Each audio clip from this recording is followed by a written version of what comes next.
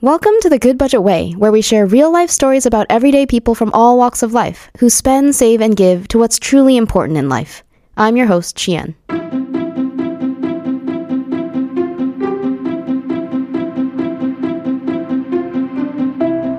I'm so glad to hear that these stories we've been bringing you have been compelling and relatable. Thank you so much for subscribing and rating this show. This is the 8th episode of 11 on Season 1 of The Good Budget Way.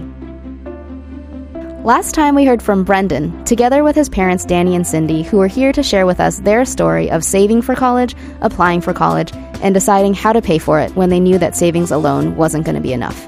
So if you're thinking about saving for a big expense, and definitely if you're thinking about college, go back and give it a listen. I'm totally looking forward to today's episode. We're going to get to hear from Katie, who will be in to share with us how she saved for the big expense of grad school. She'll talk with us about how she saved 8 months' worth of paychecks in a 2-year period so that she could spend on what's truly important to her. So we'll hear the nuts and bolts of how she did it, and even more importantly, why she did it the way she did. And at the end, she'll share with us how she feels about this decision.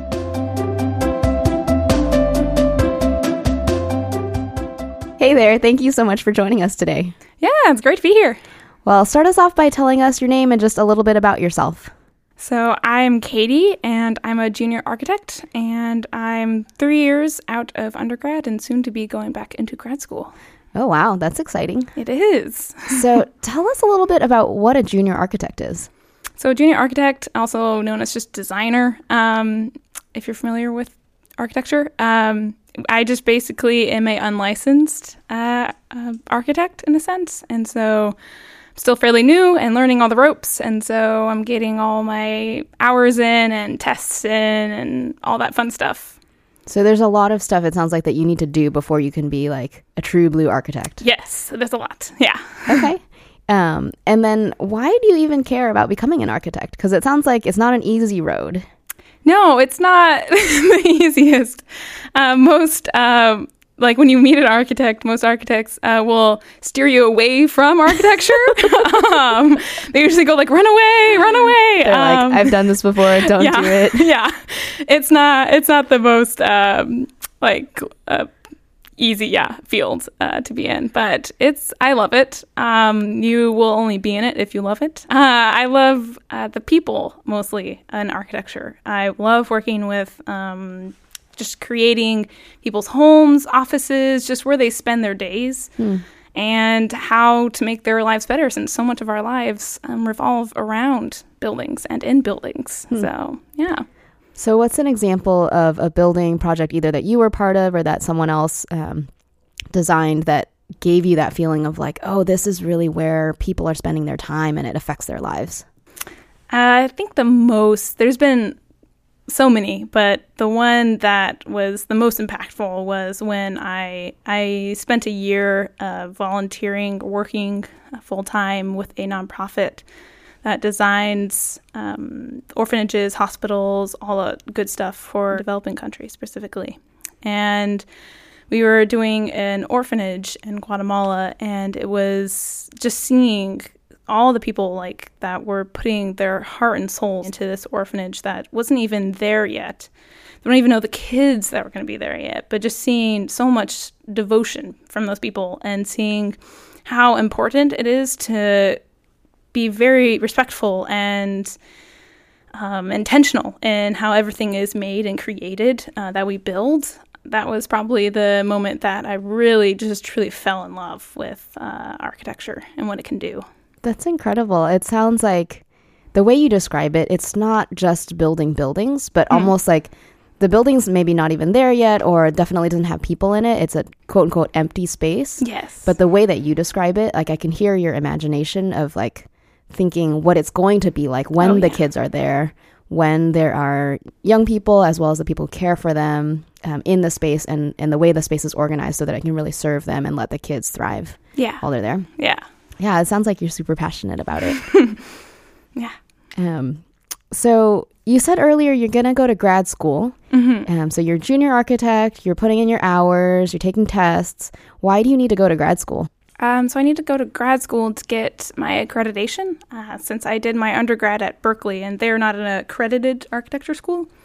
And so getting my master's degree will get me accredited, and then I could become a licensed architect. Okay, so grad school is really expensive. It is. And a lot of people go into debt to go to grad school, right? And so before actually we get into your main story about telling us how you're thinking about paying for grad school, since you're going to be starting, take us back to college. Yeah. How did you pay for college? So how I pay for college is largely due to a good amount of scholarships and a good amount of government grants. And there's this woman in my high school who basically, like, her goal and like for her entire job was to get any of the kids that are interested in college into college.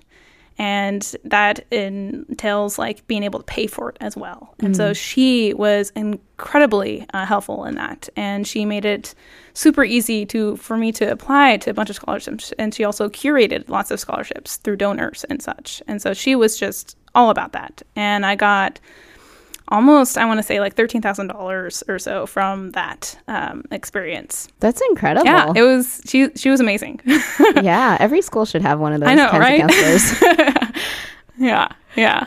So the school that you went to, was it the kind of place that like everybody would go to college and everyone kind of knew how they were going to pay for it? No, my school. Not many of the students at my high school actually went to college afterwards. It was a very, I want to call it like urban high school, like your, classic urban public LA high school. And it had a lot of people. I think there was about 3,000 total students that went to it. So it was a large school, and not many of them went on to college. So you had some financial aid money, you had some scholarship money, and then you went to college. And was that enough to just pay for everything?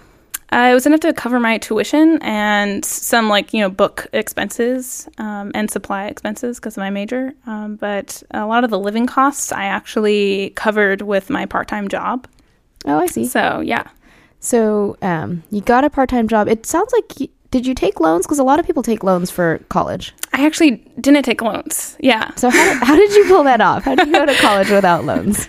Because you went to college pretty recently. Yes. So it was not like back in the day when college was super, super affordable. Yes. To be honest, a lot of the grants I got from the government, because of my family's income level, we qualified for quite a bit of them. And so they covered almost my full tuition because of that. And so I basically only had to cover living expenses to get through college. So, yeah, that was very helpful. Yeah. And you said you had a part-time job. So how did you balance work and school? Well, I just barely skimmed by,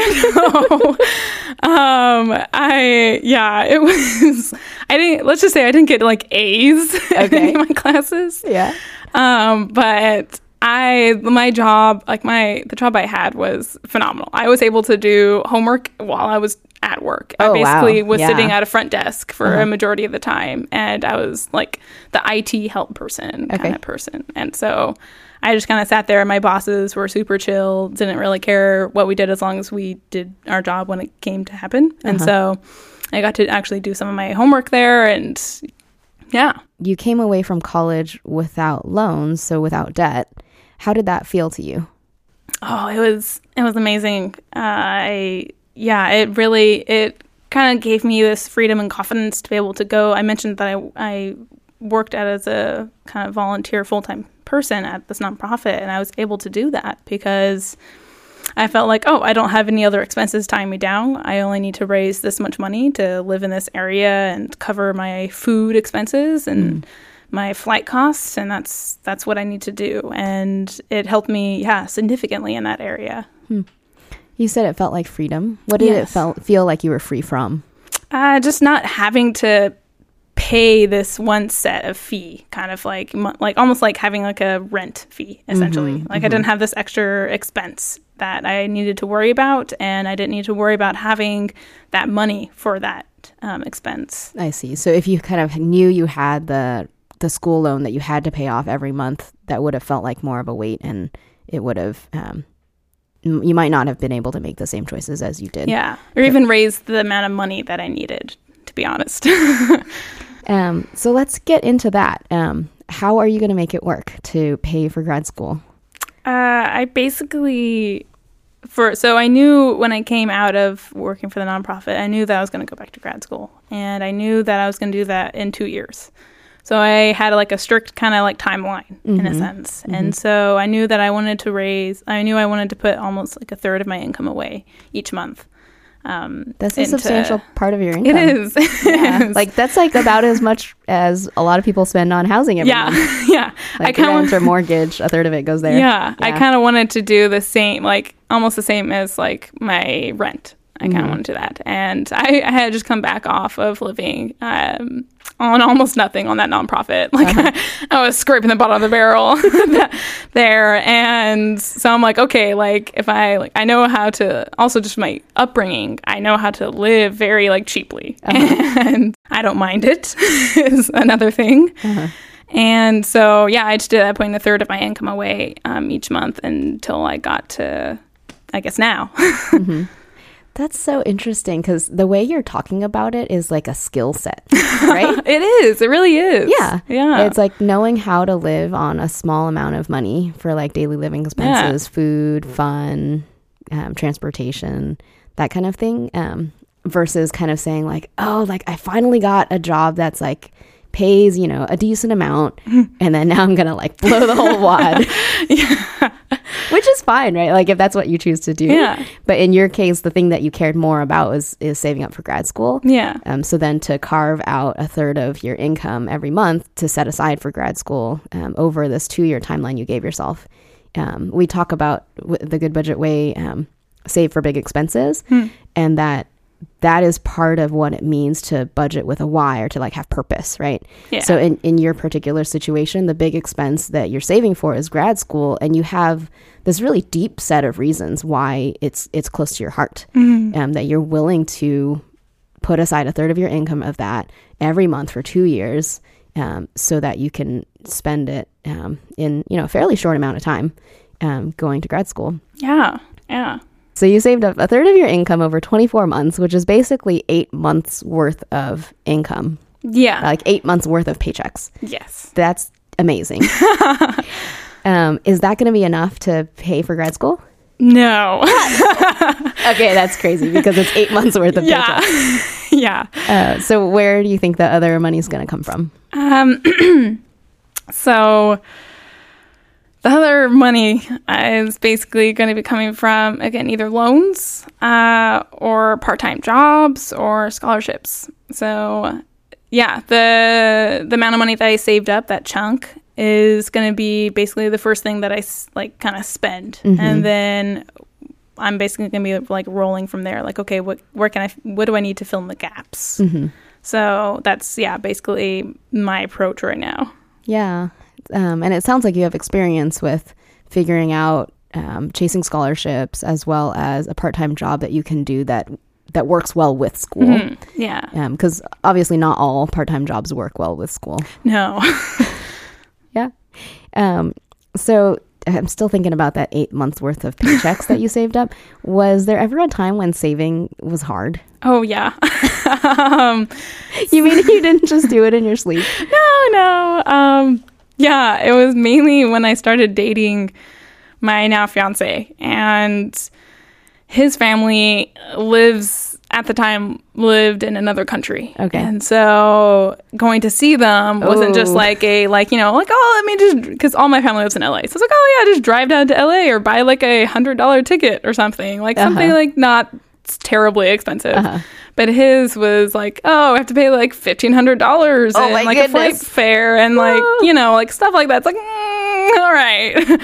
So it wasn't the cheapest visit, I would say, to them. Yeah. So, yeah. $1,500 for a plane ticket.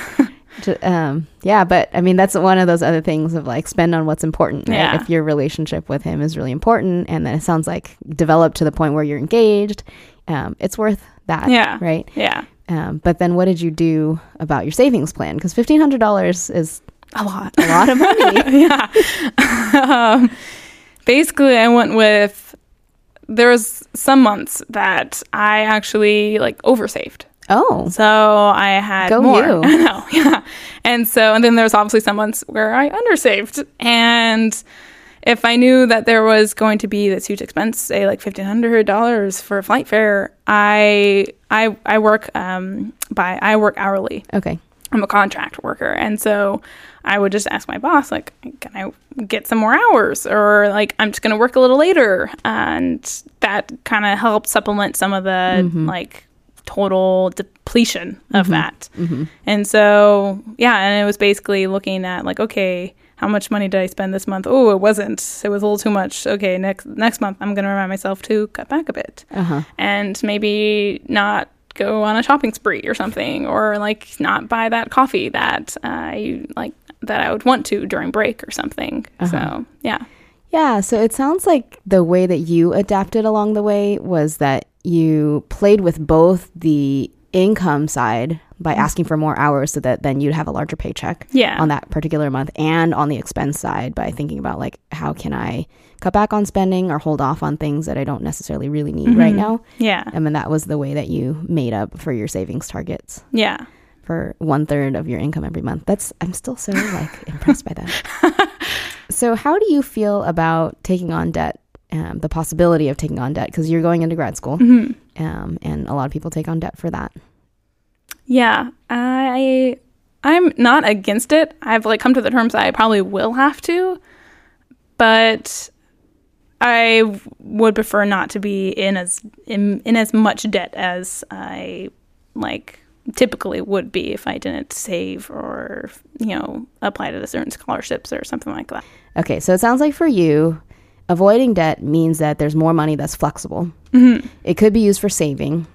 And what else could you imagine yourself using that other money for? So I still do some volunteer work with the nonprofit that I used to work full time with. And I try to do like one trip with them a year. At least that's what I would like to. But depending on, again, expenses. And that's something that I really feel passionate about and really would like to do more in the future. And so that's something that I would much rather put all that extra money that loans would probably take away. I see. So it sounds like for you then there's this picture of, well, we talk about on the Good Budget Way, give money and more. And it sounds like you're talking about giving money to pay for the expenses for you to go on these trips, as well as your time, which I would say is kind of the more, right? It's not just literally writing a check, giving cash over, but you're actually giving your time and your own skills and your passions to this nonprofit and these causes and really people that you care about serving. Yeah. That's really cool. So when you think about grad school and trying not to take on loans for grad school, tell us about anyone that you've talked to who did take on loans for grad school. So I only know like a couple people, or at least that I'm aware of. But the one person that I've probably talked to the most about grad school loans is probably my former boss, Jack. And he took... He always says like, oh, I took on maybe a little too much loans. But one of the main reasons that he was able to pay for all that was he also is in a bracket of people that has a higher income, mainly because of his wife's job. Okay. And his wife's family. And so, yeah, they've done very well for themselves and own quite a few properties now. So they've had a kind of fallback that is much stronger than mine is at the moment. So it sounds like for him, he took out a lot of loans, and in his own words, he would probably say maybe a little too much. But he had some kind of circumstances or resources to fall back on in his wife's income, as well as also family to potentially fall back on. But you said that's different than your situation. So how would you describe your situation? What's your fallback plan? or a lack thereof? So I'm actually engaged right now. Congratulations. And, thanks.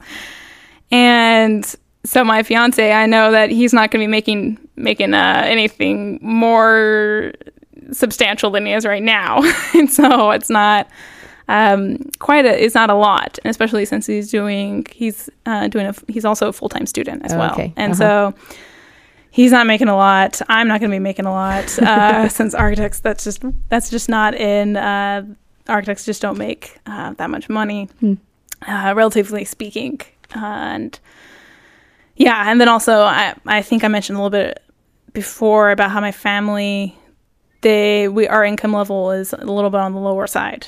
And knowing that it's like, okay, well, my parents aren't going to be able to give me like $50,000 loan or something for a house or something, they're not going to be able to kind of do that, or they're not going to be able to help me pay for a grad school or undergrad. And, just knowing that, like, okay, like if that's not going to be an option, well, then if those aren't there, then what can I do to make sure that I have a kind of fallback plan to lean on if something goes terribly wrong. Yeah, that makes sense. I feel like it's interesting because you had, it sounds like, a fair amount of conversations with Jack to understand how he paid for grad school, the situation he was in, the circumstances that kind of served as a fallback plan for him. If things didn't go well, like if he then graduated from grad school in a bad market and wasn't able to get a job soon after, he had some kind of support system around him.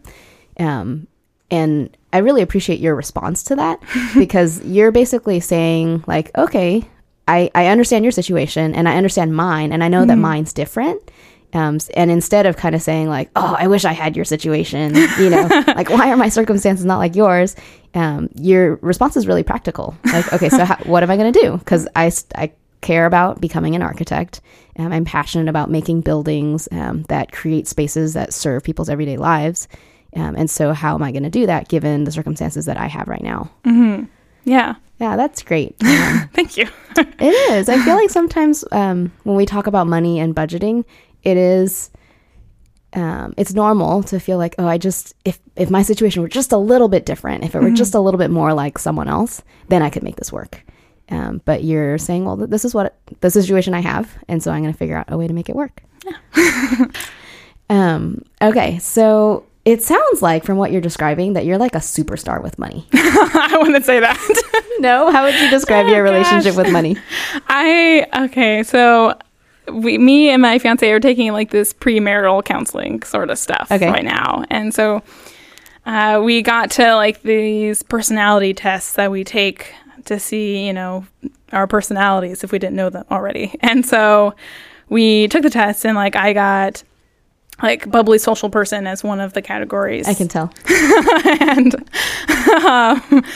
and the list all like, like these are like good things about the person, and then these are bad things. And like some of the bad things was like, do not let this person handle money. Wait, and that was about you? That was about me. Nice. Because I'm an incredibly spacey person. I forget so many things, and yeah, it's pretty bad. It's pretty bad. That's really interesting, because like on the one hand you're saying you're spacey, and like this personality test told to the two of you not to let you handle money. But then on the other hand, it does seem like, even if you might not call it like money management or like budgeting, what you have, the system that you have is essentially like a really streamlined budget. Yeah. Right? You've basically broken up your expenses into 3 chunks, or your income into 3 chunks. 1/3 goes to savings for grad school, 1/3 goes to rent. Is that right? Yes. And then 1/3 goes to everything else. So it is actually a budget. But it's one that works for you. Yeah. Right. It's not the kind of like, you don't have the personality type where you'd have like, 50,000 different categories or envelopes that you would say like really fine, like, okay, this one's for coffee and then this one's for clothes that I buy on Saturdays or whatever, right? You just have the 3 buckets. But it works for you. Yes. So that's where I feel like, I would say that you figured out a way to manage money that works for you. And I would call it a budget. Even if other people might be like, oh, that's like it's like half a budget. It's like yeah, but it's just a really streamlined one. And it's worked, and it's helped you achieve your goal of saving those 8 months worth of paychecks for grad school. Yeah. Well, that's great. So you've made a lot of choices on this journey to saving up to pay for grad school. Some of them were things that you chose to hold back on. Other things were things that you chose to prioritize, like the plane tickets to visit your fiance. How do you feel about all those choices at this point? I feel good about them, especially now that we're planning a wedding. It's nice to also just have some sort of buffer a bit to know, like, oh, if everything goes awry, there's something there. And I also deferred for a year my grad school. Oh, so you got in. Congratulations. Yeah, so I got in, yeah. and then you're not going to go this year. You're going to wait one more year. Yeah. Okay. Yeah. And that's mainly to try and get that in-state tuition, So we'll be living in the state for a year before going into grad school, which I highly recommend. Brings down the tuition bill. Yeah. Which also means that it's less likely that you'll need to take as much loans. Yes. Yeah. And so, it also just makes the transition into a new city much easier. Yeah. And you don't have like the move and start school and get married all in one go. In one thing, Yeah. Yeah. So it kind of eases you into it a bit more. Yeah. And so also knowing that it's like, okay, well now I have a full extra year that I wasn't planning on. And so knowing that's like, kind of is like a nice breather, like, okay, I saved up the amount of money that I wanted to. And now I could maybe dip into that if we need extra money for our wedding or something, or we need say if we wanted to give some nice gifts to our family for thanking them for all their heavy lifting that they'll be doing at your wedding. Yeah. Have you asked them yet for all So doing that is being very is helpful, and also knowing that I was able to do all the things I wanted to, and also just feeling like my money was going to the things that I wanted it to go to. My big goal, my dreams are I'll marry this guy and see his family and go to grad school. So all the things that I would love to do in my life. And knowing that my money went towards that and not towards a new shirt or something, or maybe a fancier apartment or a fancier car even. And those aren't my dreams and things that I want in my life as much as I want the grad school and my fiance.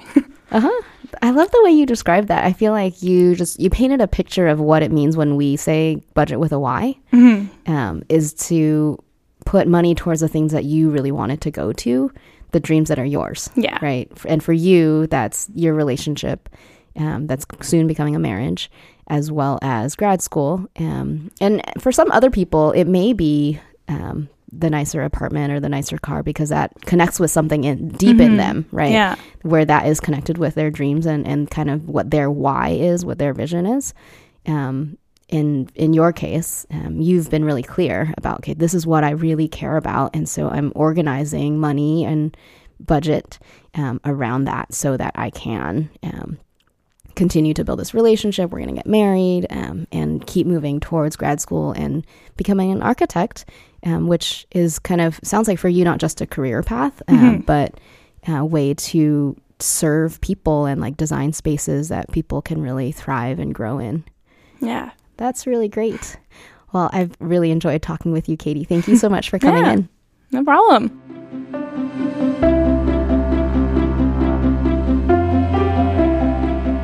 Katie is such a hoot. I am so glad we got to hear from her.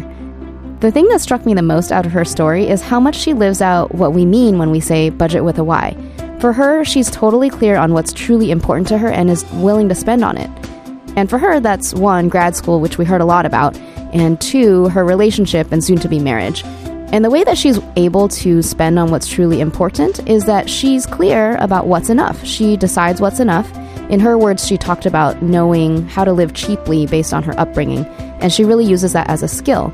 So then, because she knows what's enough, she's able to split up her income into this 1/3, 1/3, 1/3, where 1/3 is for housing or rent, 1/3 is for saving for grad school, the big expense, and 1/3 is for everything else. And that kind of all adds up to her being able to save for the big expense of grad school, so much so that she saved 8 months worth of paychecks in 2 years. That is super impressive, and it's really fun to see and hear. The other thing that struck me out of her story is how she adapted along the way. It wasn't like saving all this money was easy all the time. There were places where she ran into unexpected expenses as she began to date the person who's now her fiancé and needed to spend money to fly to see him. But that she didn't let that set her back. She stuck with it and was still able to stay on track with her savings goals. For me, I'm super inspired to reconsider, I'm just talked to someone who saved 8 months worth of paychecks in 2 years. Is it possible for our family to save more for college for our kids than we have been doing? And if so, how do we arrange other things in our budgets to make that possible? Or on the flip side, if it's not truly that important to save more than we have been, then to just let it go and focus on the things that are truly important. Next time, we'll get to hear from Chiming and Juliet, who will be here to share their story of how they sold their house and then bought a new one, which could sound like kind of a normal story, but their story is unique. It's got so many different twists and turns, involves a lot of different families, not just their own. So definitely tune in next time to hear from them. Thanks for listening to The Good Budget Way, everyone. If you're enjoying this podcast, please do subscribe for more and rate it to help other folks find it too. And let us know what you thought of Katie's story on our website at goodbudget.com/podcast. And if she inspired you to budget with a Y, head on over to goodbudget.com to get started with our simple budget tools. Or go straight to the App Store or Google Play and get the Good Budget app. Happy budgeting!